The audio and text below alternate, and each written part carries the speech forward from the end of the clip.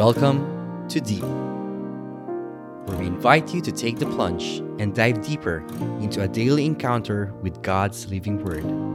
Journey with a collection of personal reflections of other souls as we all draw nearer and deeper to God's heart. Good day, brothers and sisters. Welcome to Deep Daily Encounter Enrichment Podcast. Today, you're listening to Awesome Monday. Today's Gospel is taken from John chapter 14, verses 21 to 26.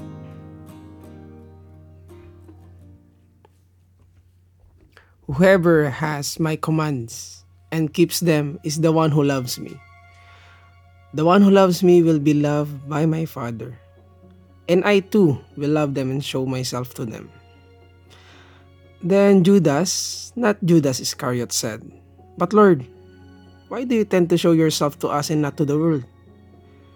Jesus replied, "Anyone who loves me will obey my teaching. My Father will love them, and we will come to them and make our home with them. Anyone who does not love me will not obey my teaching. These words you hear are not my own. They belong to the Father who sent me. All this I have spoken to you while still with you. But the Advocate, the Holy Spirit, whom the Father will send in my name, will teach you all things and will remind you of everything I said to you." The Gospel of the Lord. Praise to you, O Lord Jesus Christ. Okay. Hello, everyone. Hi. Hello, love. Okay. Today's Gospel reminds me of an instance where my papa reminded me and my ate.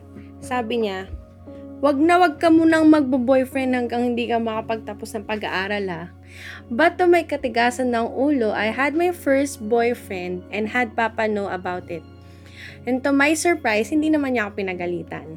Then later on, I broke up to that relationship and I was in great pain at that time, not only because I broke up with my first boyfriend, but I also broke the leading of my papa, pero hindi pa rin siya nagalit. With open arms, niyakap niya pa rin ako, and I realized that whatever I do, ay mapapatawad ako ni Papa.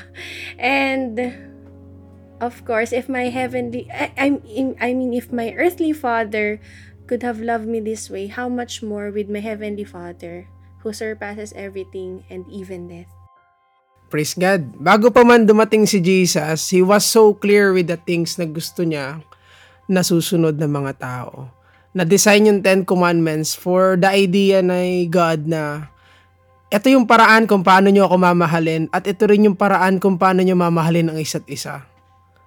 And at first, nung na-receive tong 10 Commandments ito, kasabay ng mga kulog at kidlat at umuusok na mountain, nakakatakot yung dating niya until sinamarize ni Jesus Christ nung tinanong siya, Lord, ano ba yung greatest commandment?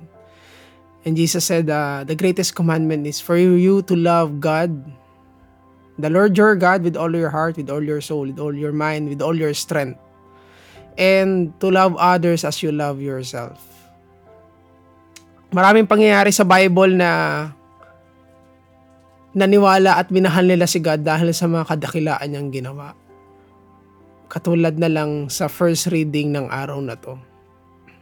Nung nagpipreach si na Paul, meron sa kanya nakatingin, tapos sabi sa kanya, sa loob-loob kasi ng tao na yon, naniniwala siya kay Jesus, kay God.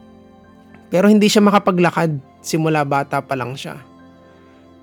Nakita siya ni Paul, tapos sabi ni Paul, may kakayahan siyang gumaling. Through his faith, he got the faith para makapaglakad ulit.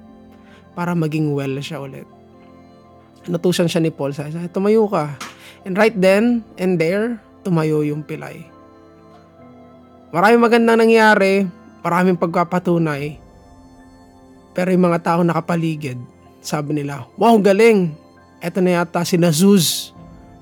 Pinagbabanggit na nila yung mga Greek mythology, gods nila. Na frustrate si na Paul. Grabe, ginagawa namin to for the name of God, for Jesus Christ, for you to believe. And hanggang ngayon, ayan pa rin yung pinaniniwalaan nyo. I'm just amazed how endless yung mercy ni God, how endless yung mercy at yung love niya for Him to understand our weaknesses. Kasi sa gospel na to, sinasabi na, kung sino man yung nagkikeep ng commandments ko, sila yung tunay na nagmamahal sa Diyos at sila yung tunay na minamahal ng Diyos.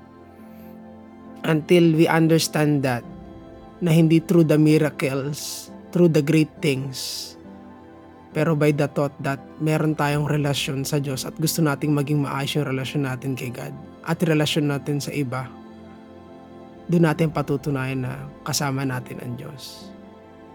And for that, let us pray. In the name of the Father, and of the Son, and of the Holy Spirit. Amen. Lord, in love you created us, and you drew yourself to us. May we never lose sight of you, nor forget your steadfast and faithfulness. May we dwell upon your word, and give you praise in the sanctuary of our hearts. You are our all, our love, and our life. All of this we pray in the mighty name of Jesus. Amen and amen. In the name of the Father, and of the Son, and of the Holy Spirit. Amen. Bye guys! Thank you everyone! Sana po na-bless kayo and ng family nyo. And God bless us all sa paparating na linggo. Thank you everyone for listening to us today. And may we all have a fruitful week ahead of us.